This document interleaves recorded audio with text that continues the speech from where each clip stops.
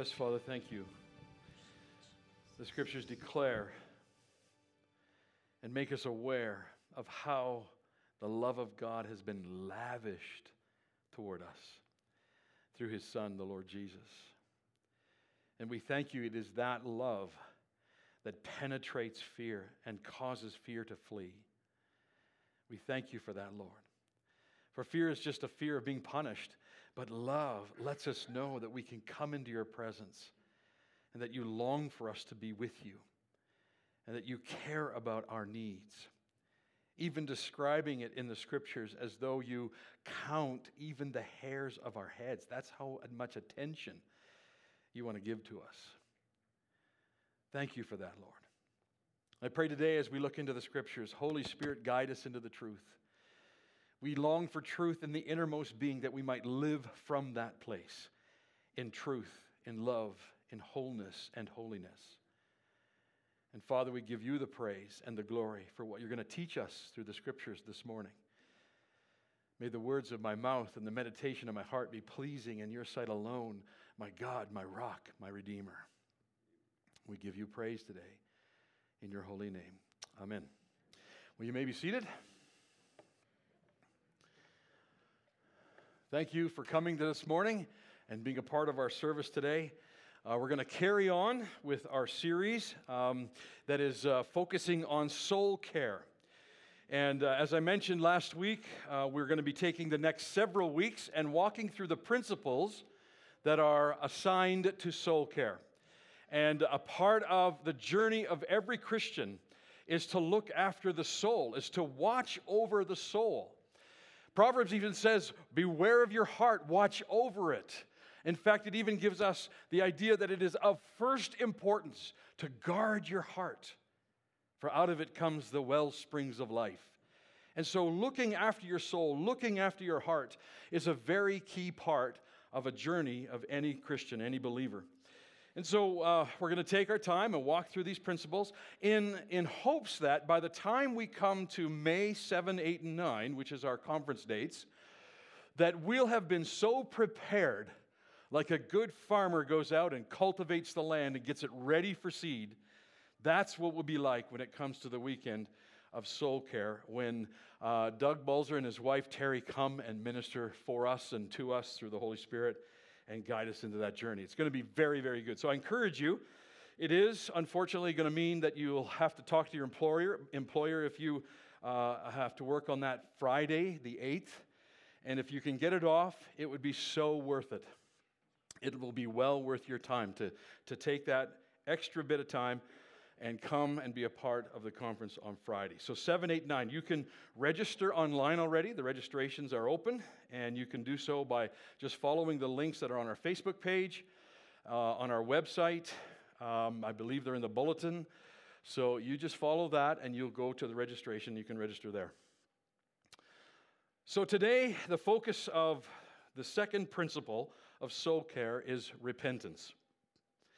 Not a very well-discussed topic these days. I don't hear that word very much, repentance. Even though when Jesus came, when he brought the message to the nation of Israel, the first thing he said was, repent, for the kingdom of heaven is at hand. Or repent, for the kingdom of heaven is near. Obviously, that word repentance then becomes of very significant importance. What does it mean? Why are we to repent in order to embrace the kingdom of heaven? What is that all about? And what's the significance of repentance in the believer's life? Is it that we repent once when we believe and that's good enough? Or is it a lifetime of ongoing, expanding repentance as the Holy Spirit leads us? Well, when we first come to believe the message of Jesus, His suffering, His death, and His resurrection 3 days later, we must first repent that we are actually sinners, that we have sinned against God, His holiness.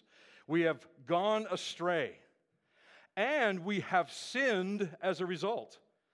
So we are sinners, we are dead in our trespasses and sins, and we have committed sins against the Father when we break His holy laws.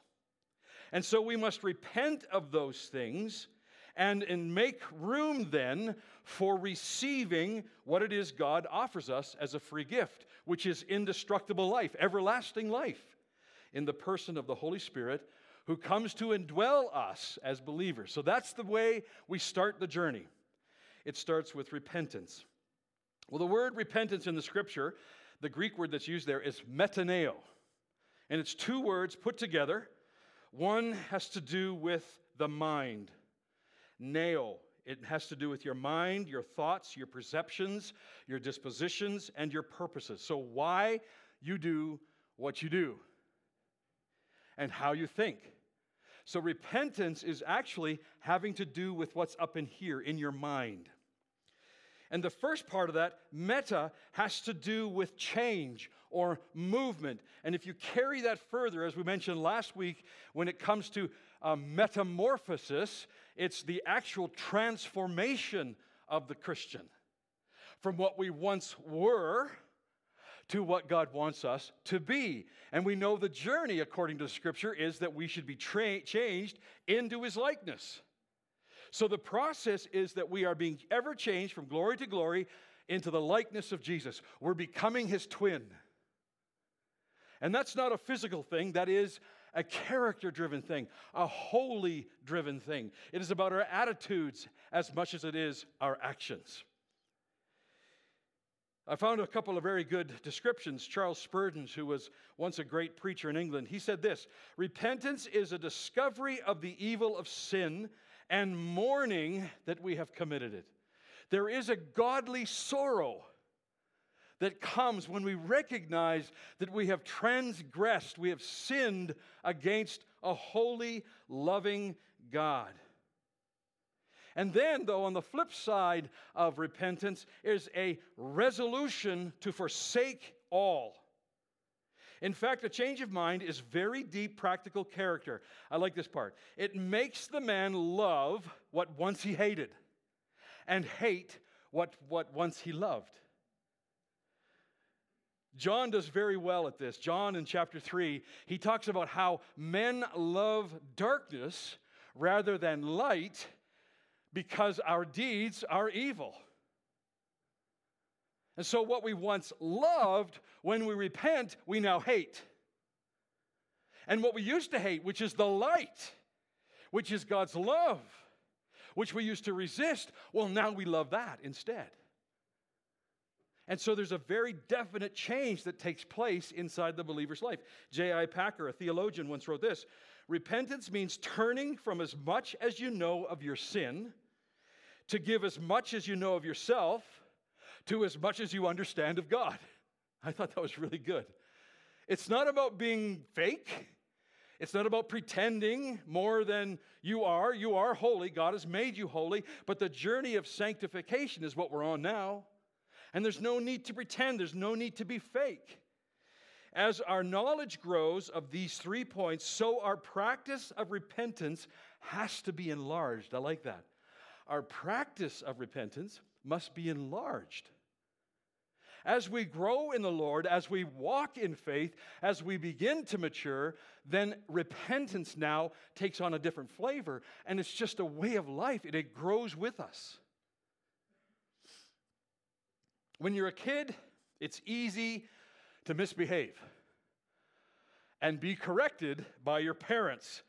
I found that out. My parents were very good at correcting me. I think my mom and dad are watching. I remember one specific time. I had homework that I was supposed to do, but I didn't do it. And when I got to school the next day, the teacher said, okay, everybody hand your homework in, but I couldn't. I didn't have it done. So she said, why don't you have your homework done? And I said, well, my dad made me shovel the end of the driveway off because it had snowed and the snowplow had gone by, and I was supposed to go shovel the end of the driveway off. So I blamed my dad for not enabling me to have the time to do my homework. But I forgot one very important thing when I told that lie. She came to our church. So I don't know, maybe it was the next Sunday or the following Sunday. Somehow, her and Dad ended up talking, or her and Mom, I'm not sure who. But there was a chastising from the teacher that you should let Kevin do his homework before you send him out to do the shoveling. Caught.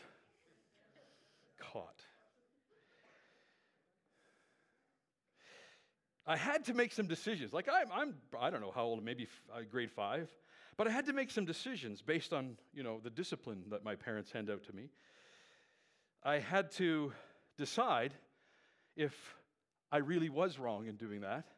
I had to choose. Yeah, okay, I was wrong. And then I had to repent, as in I needed to make sure that I strove from that point forward not to tell such whopping big lies. And of course, there was punishment that was meted out. There was discipline that was handed out. And I had to tell the teacher that I was sorry for lying. I had to publicly confess to her. Not in front of anybody else, just me and her. Well, that actually is a healthy journey that I was on. Because I was living in pretend land. Right? I was pretending everything was okay. And I was pretending that it was my dad whose fault it was I couldn't get my homework done. I was pretending. I was all pretending. In order to make me come into the light and see the light and be moved or transformed by the light, I had to be disciplined and moved into that direction. And I had also to receive it. I had to say, yeah, okay, I have to confess. And yes, I need to repent. And yes, I need to go and ask for forgiveness from the teacher. I had to do those things. That's actually a very good picture of the rest of my life. And I think it's also a very good picture, according to scriptures, of what it's like for all of us. Because we tend towards the darkness. We tend towards secrets. We tend towards the shadows. We don't like to confess that we have failed, or we are a failure, or we have sinned. We don't like to confess those things. Now, sometimes I think we don't mind confessing them to God because that's easy, right? Dear God, please forgive my sins, and then we walk on. But in the scripture, it also is helpful to note that actually being a part of a confessing community, which is called the church, actually that helps us in our journey of repentance. And when we cough up what we've done in secret to a brother or a sister who loves us and cares for us and wants the best for us and would never use what we just told them against us, then we find healing at that moment. To confess our brokenness is hard, but it is so much a part of the healing that needs to happen in our souls. Repentance is a key aspect of ongoing soul care, as His Holy Spirit brings us into the light from the darkness and shows us things in our souls that maybe we are not so proud of, or things within us that we actually have shame over. He wants to heal those things. Now, maybe some of you are like most of us who sin and then confess and then sin again, and then confess again, and then sin again, and then confess again, and then sin again, and then confess again.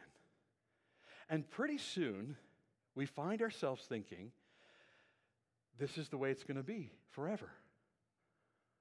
I'll never get over this sin. I'll never be able to defeat this attitude. I'll never be able to overcome this fear or this worry. And so we kind of throw our hands up and think, well, I guess I am demoted to second-class Christian living. And I got to tell you, folks, that is not in the scripture anywhere. There is no second-class Christian living. Either we are living it or we are not. And when we are not living this Christian life, we tend to hide. Hide from each other, and hide from God, and even hide from what I really want myself. We hide. That goes back all the way to the garden. But let me read you a couple of passages, and if you want to follow along, that would be good. so that you can mark it in your Bible. This is just after John 3:16, the very famous verse. It's actually starting, and we're going to start reading at verse 19.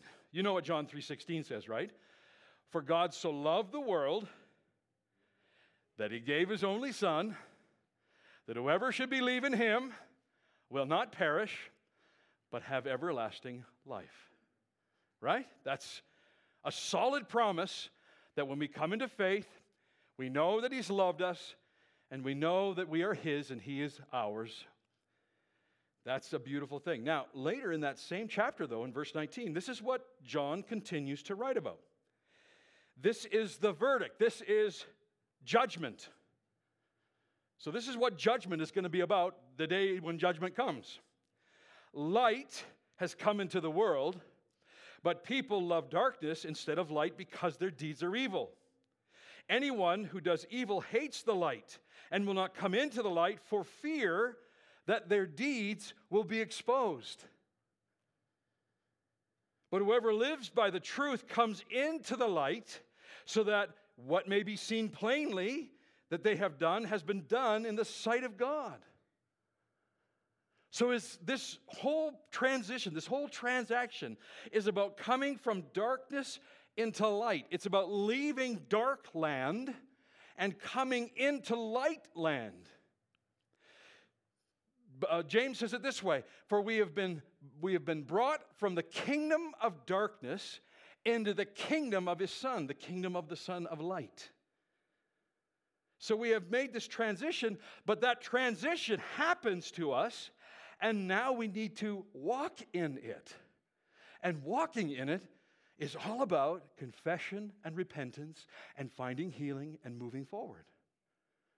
Not confessing and doing it again, and confessing and doing it again. That's not the Christian journey. Now, it is because we experience it that way, but that's not what it's meant to be like. So, let's keep going. John has the same thing in 1 John. So that's near the end of your Bibles. 1 John chapter 1. So if you don't know where 1 John is, use your table of contents. It says 1 John. That's what the book you want. And chapter and verse. So chapter 1, starting at verse 5.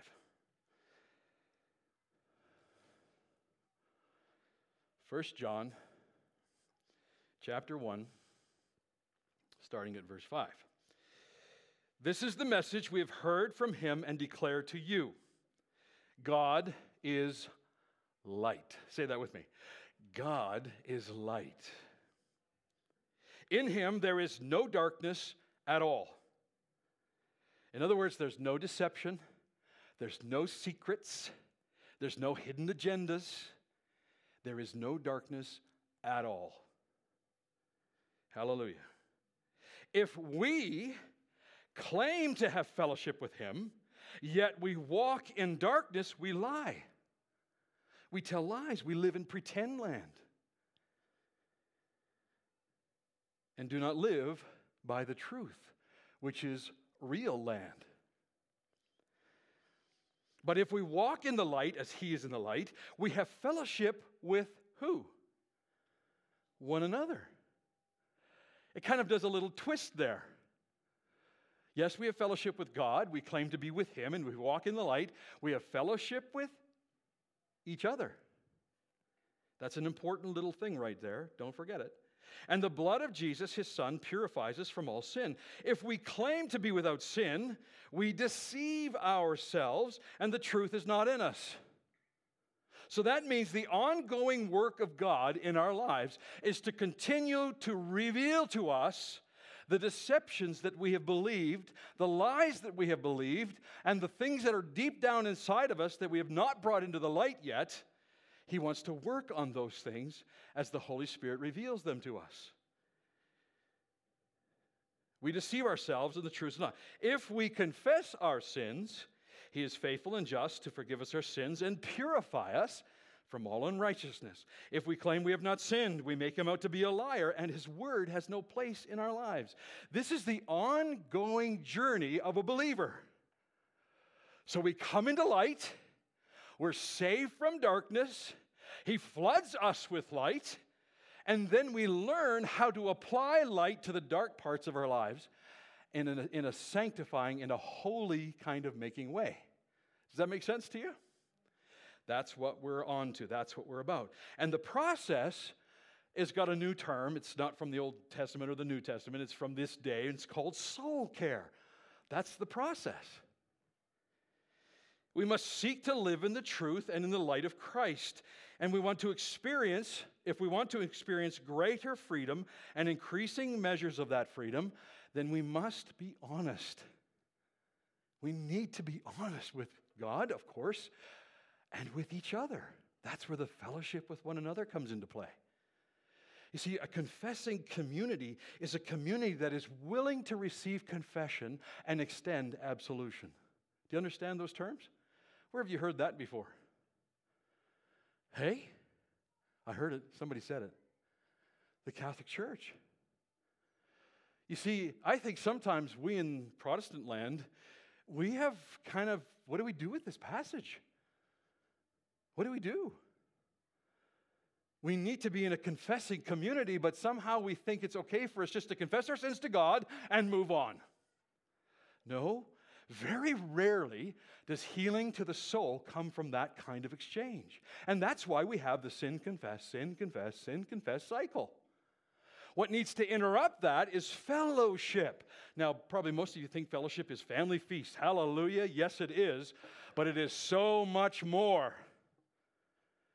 True, genuine fellowship is being a part of each other's lives. Now, that doesn't mean we all are a part of each other's lives. It means that we have people that we go to, that we can confess to, and in that confession, they hold us accountable to the truth. 3 and 30 is a perfect example of them. Getting together to pray together, read Scripture together, and to do life, to share life together. It's not meant for you to go and be plastic with each other and pretend everything's okay.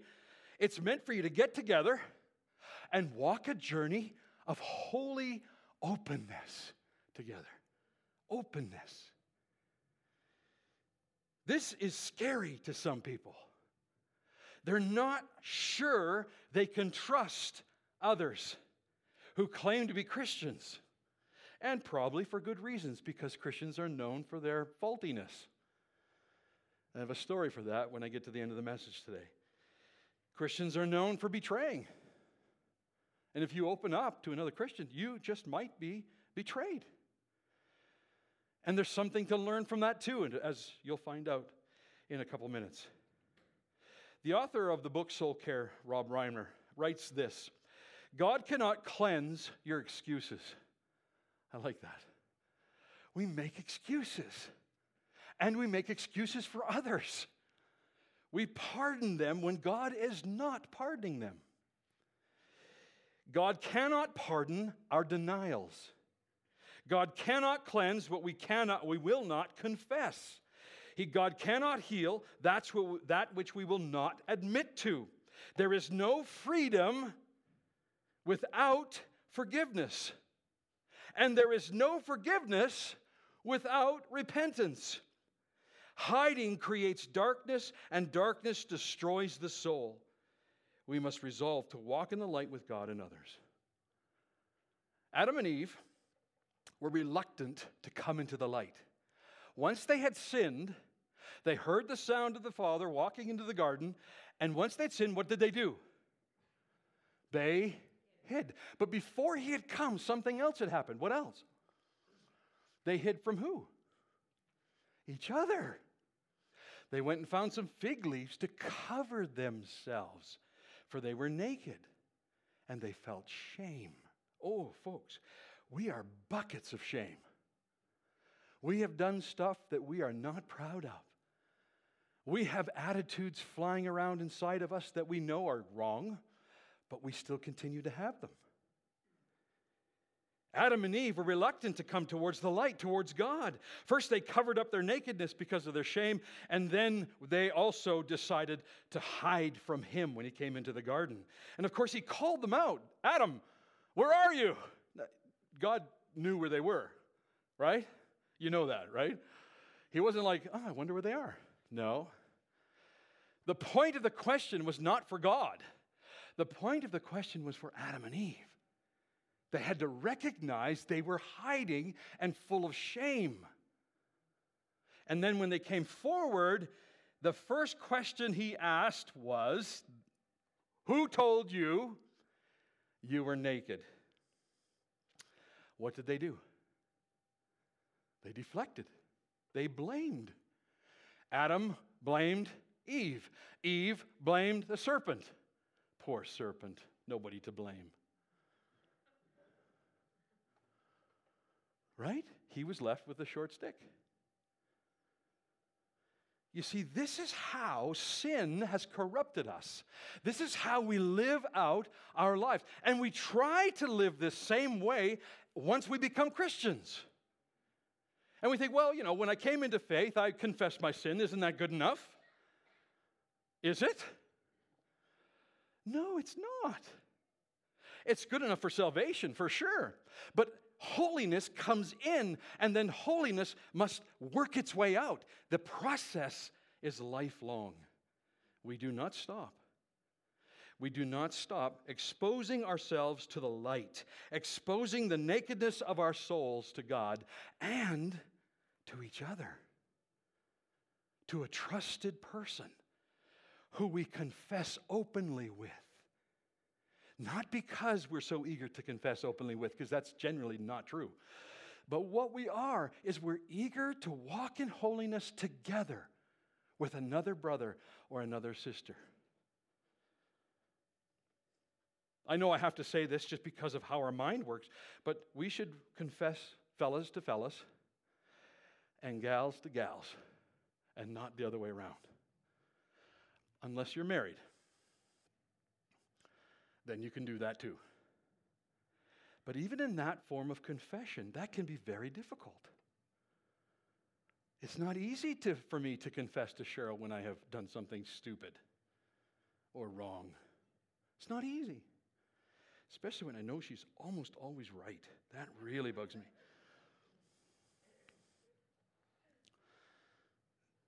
The hiding has to go. The secret life must be dealt with through the cross of Christ. You see, that's the whole thing about, this week I was able to hang out with a few guys with addictions. That's the whole thing about addiction, isn't it? You cover it up and you become really, really good at covering it up, at hiding the real you. And what you need is you need another group of people like yourself. So let's take AA, for example. So in AA, it's really hard to pretend there. Why? Because you can't fool someone who's lived exactly what you're living. They can see through you. And they'll call you on the carpet and say, no. You're just not ready to quit yet. Someday you will be. What do you mean? I'm here. I'm up front. I just confessed. Hi, I'm Kevin. I'm an alcoholic. All that stuff is good. But until you're ready to repent, you will never change. And repentance means I own it in front of another person.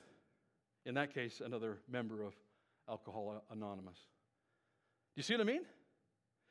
This is the life that the church is meant to have. And I believe it's the reason why we struggle in our church with so much brokenness, so many broken relationships, so many broken marriages, so many broken lives, is because we are not used to living in a confessing community, that we repent things and then we are held accountable, loving accountability from other believers who would not use the information that we spill out against us. Do you follow?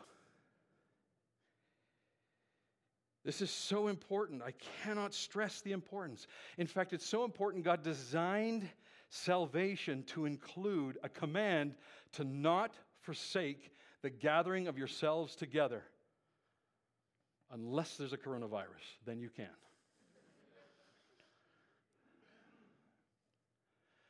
You see, we are not to forsake the gathering of ourselves because it is so important that iron sharpens iron so one man sharpens another. One person sharpens another. We need to be interactive with this. We need to be disciples of one another, mentoring each other, peer mentoring each other, walking together in light so that we can have victory and know freedom. But that takes a willingness to repent. And our pride hates repenting. We hate confessing that we did wrong. We don't mind saying we're sorry that we got caught, but we hate repenting that we were wrong. But we must be forward. We must be open. We must be willing to be examined by another. Somebody with skin on, not just a heavenly Father, somebody from the community of faith. It is so important. If we want to walk with clean souls and experience forgiveness, we must view our connection to the church very differently than too many of us do. The church is meant to be around us, around me, around you, so that we can encourage each other to walk in the light and thereby find freedom.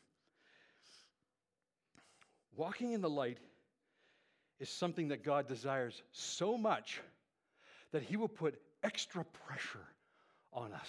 Now listen to this. This is from David in Psalm 32, verses 3 and 4. If you want to write that down, study it later. So, David has been caught, right? He's been caught in adultery with Bathsheba. So he sinned, correct? So he sinned. And he's been caught by Nathanael, the prophet. And he goes to pen. And this is what he writes about his sin. When I kept silent, my bones wasted away through my groaning all day long. Anybody know anybody whose bones are groaning? This is all inside. The heaviness that comes to us when we refuse to repent, when we refuse to confess that we have done wrong or are wrong in how we've acted. For day and night, it says, your hand was heavy upon me. My strength was sapped as in the heat of summer. Being a real good redhead, I remember one August 10th birthday party where I got a little too much sun. And my strength was sapped. I had no strength left. I think it was my 10th birthday. I should have had lots of strength, right? 10-year-old, full of spit and vinegar, having a party for his birthday. No, I got too much sun, and I just couldn't handle it. Now, I know sometimes the tendency, again, remember Adam and Eve, the tendency is to blame the devil. Hey, anybody done that? It's way more convenient to blame the devil than it is to actually take ownership of the heaviness that's in my soul. You see, I need to think to myself, first of all, now it could be the devil, but I'm thinking just as much, it could easily be just yourself, your pride and your arrogance. Fighting against God, keeping silent about sin that's running around inside of you that the Holy Spirit has already convicted you of, already put His finger on in your life. And you feel terrible. And you come to the prayer meeting, you say, oh, folks, I feel terrible. I think the devil is having his way with me. I think we need some discernment at that point among us who pray together. Maybe somebody needs to say, hey, have you sinned? Are you covering up something? That might be shocking. They might leave the prayer meeting. And that wouldn't be very nice. And we're not only nice Christians, we're nice Canadians too. Right? But you know, sometimes we are not healed because we refuse to confess. James chapter 5 is very clear about this. James chapter 5 says that if we confess our sins to one another and pray for one another, the prayer of faith will heal. For the prayer of the righteous accomplishes much. But you know how that started? It started with the words, confess to each other. We like to skip that part and go straight to, well, let's just pray for you, brother. Let's just pray for you, sister, which is very important and very good. Please do not assume I'm somehow belittling that. But sometimes we need to be strong in the Spirit and discerning about what we hear and ask the tough questions of each other. Are you holding on to sin? Because otherwise we could pray till the cows come home and nothing will happen. Except maybe we could damage our faith and the faith of the brother or sister we just prayed for. Because we didn't ask what's going on inside. It's very, very important. That's why 1 John 1:7 says, if we confess our sins, He's faithful and just to forgive us our sins. That's why James 5 says, confess to one another. These are important truths that we cannot run from if we expect to walk in freedom. Would you like to walk in freedom? Then you must be part of a confessing community. You must be part of a 3 and 30 or something like it where you are held accountable. I am a master at deceiving others of how well I'm doing.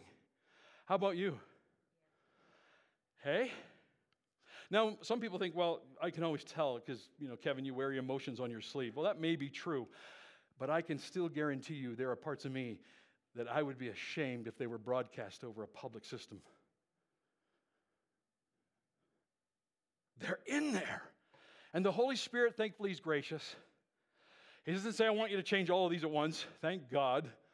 Or we'd be crushed under that. As we walk in the light, as we walk towards the light, as we do that, the Holy Spirit puts His finger on something. I want you to deal with this.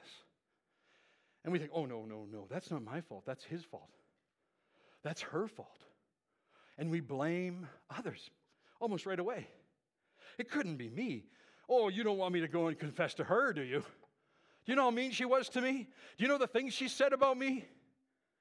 And we make all kinds of excuses. But just like Reimer said in his book, Soul Care, God cannot heal your excuses.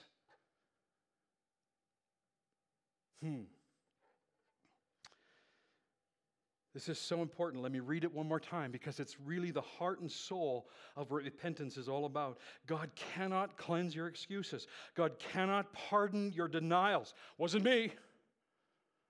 That's not me, Lord. He cannot pardon your denials. God cannot cleanse what we do not confess. God cannot heal what we will not admit to. There is no freedom without forgiveness, and there is no forgiveness without repentance.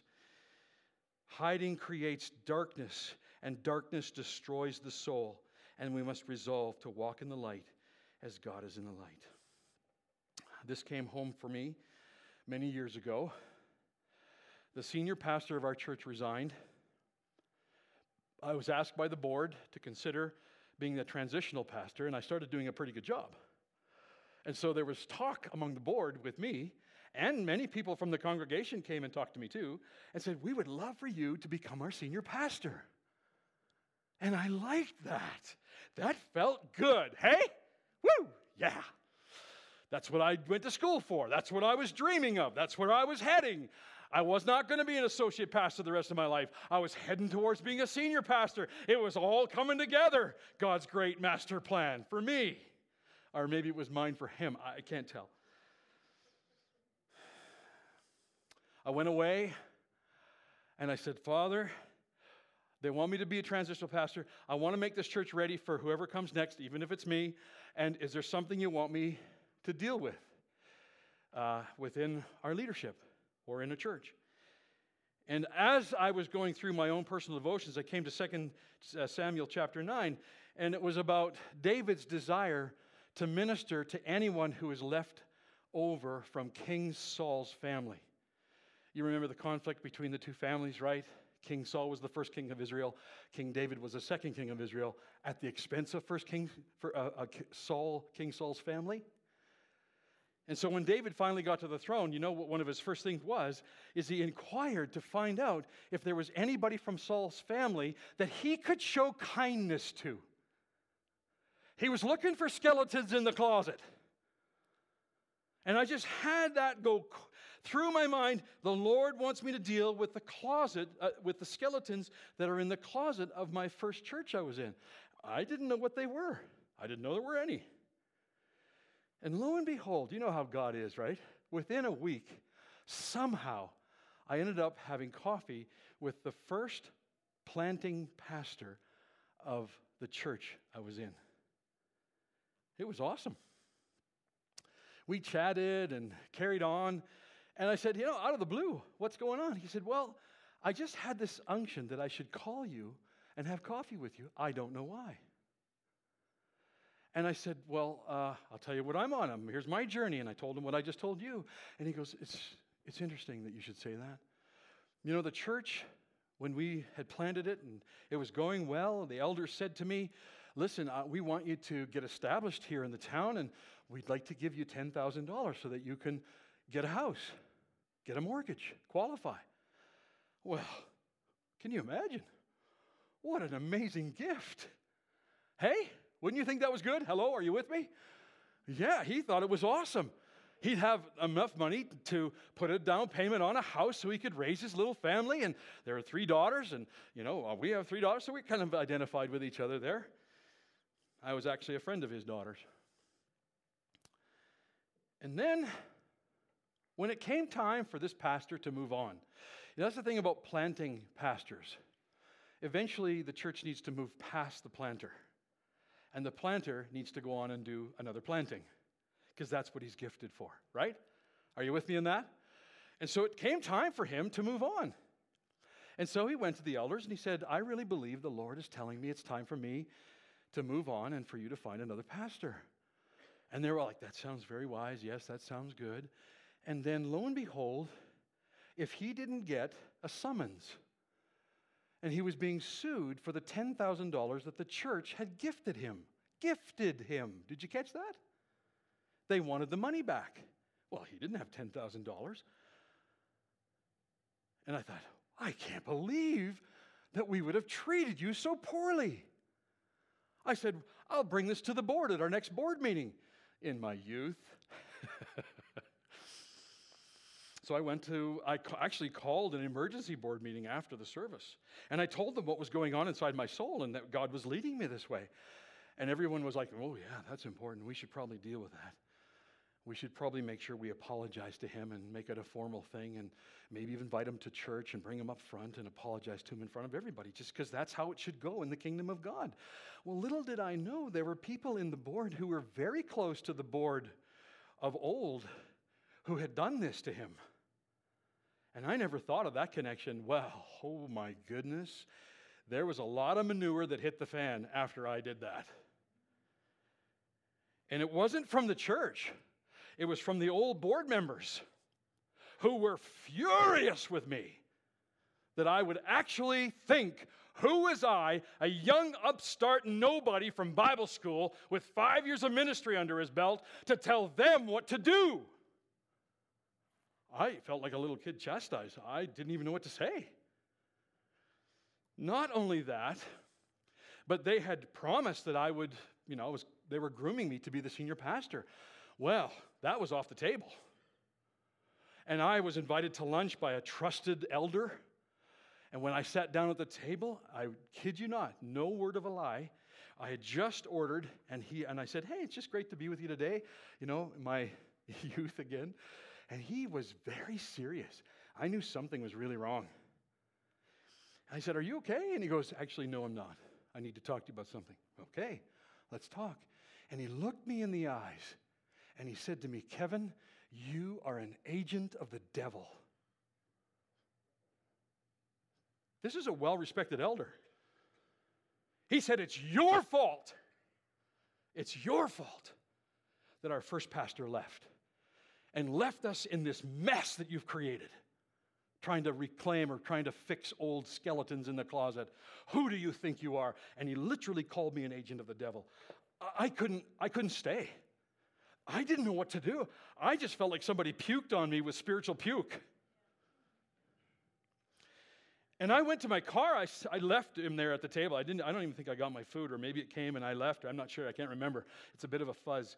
But I went to my car and I sat in my car and I said, Father, Am I really guilty of this? And then the next thought through my mind, did I just have a talk with the devil?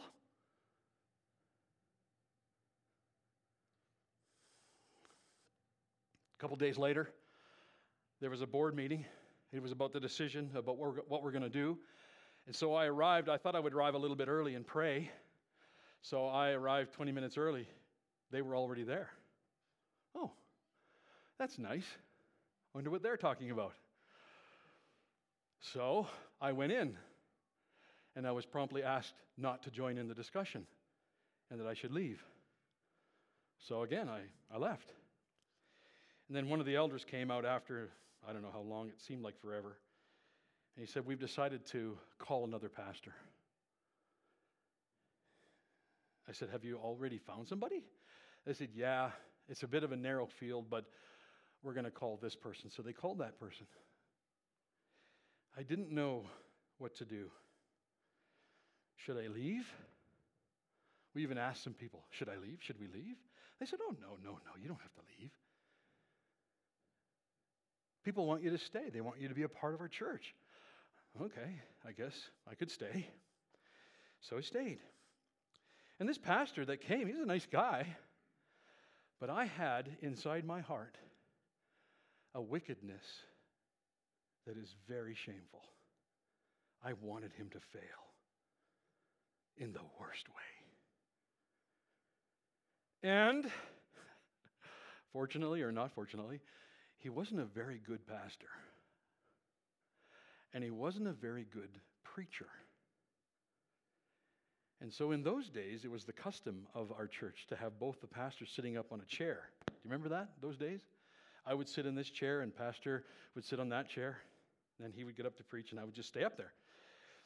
And somebody came to me after a service and said, you know, you probably should consider not sitting up there. And why? Because everybody's watching you, not him, while he's preaching. And my gut response was, good. But then I thought, I don't want to be responsible for like a church split or anything stupid. So I asked permission to get off the stage and sit down below. And I was given permission. So we changed the tradition of the church. So I didn't have to sit up there during his message. This was tough. And to be honest with you, as I look back now, his preaching wasn't that bad. I think it was multiplied bad inside my head because that's what I wanted. I didn't want him to last. Every little mistake he made in my head, it was magnified to be worthy of being fired. I had people coming to my office and saying, you know, Pastor Kevin, we're really surprised that the board didn't ask you to be the senior pastor, and we don't really like the pastor they've chosen. Oh, that felt good.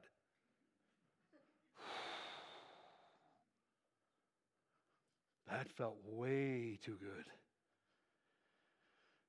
So I had to say, you know, you shouldn't be telling me this. You should go and talk to the pastor about how you feel. Or go and talk to an elder. I did the right thing with my mouth, but in my heart, there was darkness there. And I'd been a pastor for 6 years, ministering for the Lord. Well, it wasn't long before someone, I don't think they knew anything about my condition, gave me a book. It's called The Tale of Three Kings. Have you ever read this book or heard of this book? Well, it's the story of King David, and it's the story of King Saul before he came into, he was still king, and the story of Absalom, David's son, the three kings. And there's a section in there where it talks about the story found in 1 Samuel 18 and 19, where King Saul, while David is playing his harp, he takes his war spear and throws it at David to pin him to the wall, as in kill him. And I had a vision in my head. What if someone threw a spear at me? You know what I would probably do? I would probably dig that spear out of the wall and I'd throw it right back. David didn't. In fact, David did nothing. He ran. He fled the scene. This happened 3 times. King Saul tried to kill David. So what do you do when someone throws a spear at you was the question that came up in the chapter. David had a question. What do you do when someone throws a spear at you? Why, most people would pick up that spear and throw it right back. Ooh. When someone throws a spear at you, absolutely you should throw it back, right? David did not. If you are courageous, if you stand for what is right, you stand against the wrong, you are tough and can't be pushed around, you will not stand for injustice or even being unfairly treated, and so you decide to throw a spear back. All good reasons against the Lord's anointed. But he did not throw the spear. Something different happened in David. All he did was dodge. What can a man do, especially a young man? See here, it's like talking right to me, right? Especially a young man, when a king decides to use him for target practice. What if the young man decides not to return the compliment?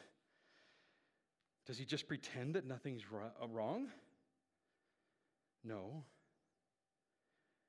He must learn some things. First of all, he must learn not to throw the spear back. Secondly, he must stay out of the company of spear throwers. And thirdly, he must keep a tight rein on his mouth. And then it says, in this way, spears will never touch you, even though they pierce your heart. I like that line. Spears will never touch you, even though they pierce your heart. How would you like to live free like that? Hey? So I had some decisions to do before God. Thankfully, I had a good friend that I was confessing this to.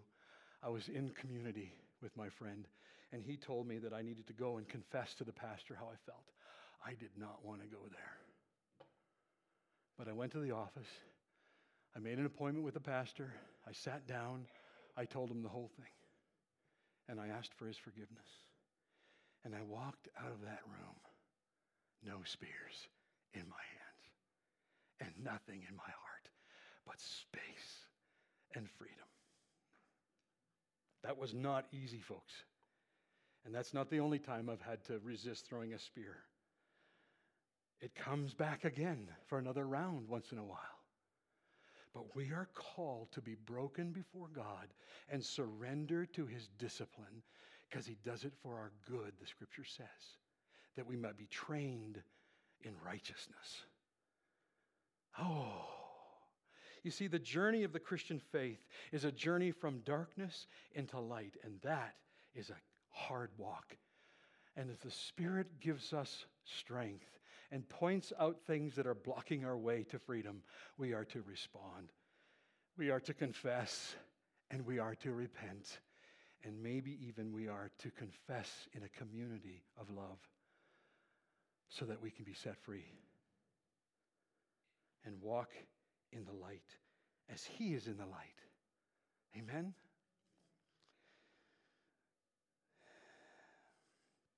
Just take a moment in closing. Is there unconfessed sin in your life? Is there? Have you been holding something against someone else that if you see them, you walk away, you change direction? Are there things that you've said about other people that the Spirit of God is now bringing to the surface? You need to change. Is the Holy Spirit convicting you of something, of wrongdoing, of wrong speaking? You need to repent. And you need to confess. And you need to be set free. This is the walk of freedom in the light of life. This is how to take care of your soul. And I encourage you, find somebody to be 3 and 30 with, but don't treat it lightly. It is for your freedom that you minister together, that you pray for each other, that you hold each other accountable, that you love on each other. It is for your freedom's sake. Amen. I'm going to invite our worship team to come, and they're going to play a song. Just take the time to think through this stuff. You know, the front is open, the altar is open. If you want to come and pray, pray. If you want to just sit in your chair and think, sit in your chair and think. If you want to respond to what the Holy Spirit is doing in your life, find a brother, find a sister, confess, and then ask them to hold you accountable to make it right, the way the Holy Spirit is showing you to do so. It's very important. Father, help us live in the light as you are in the light. Help us to walk in this new way of life by the power of the Holy Spirit, in submission, in contrite heart, with a contrite heart and a broken spirit. For these things, O Lord, you will never despise. Thank you. In Jesus' name, amen.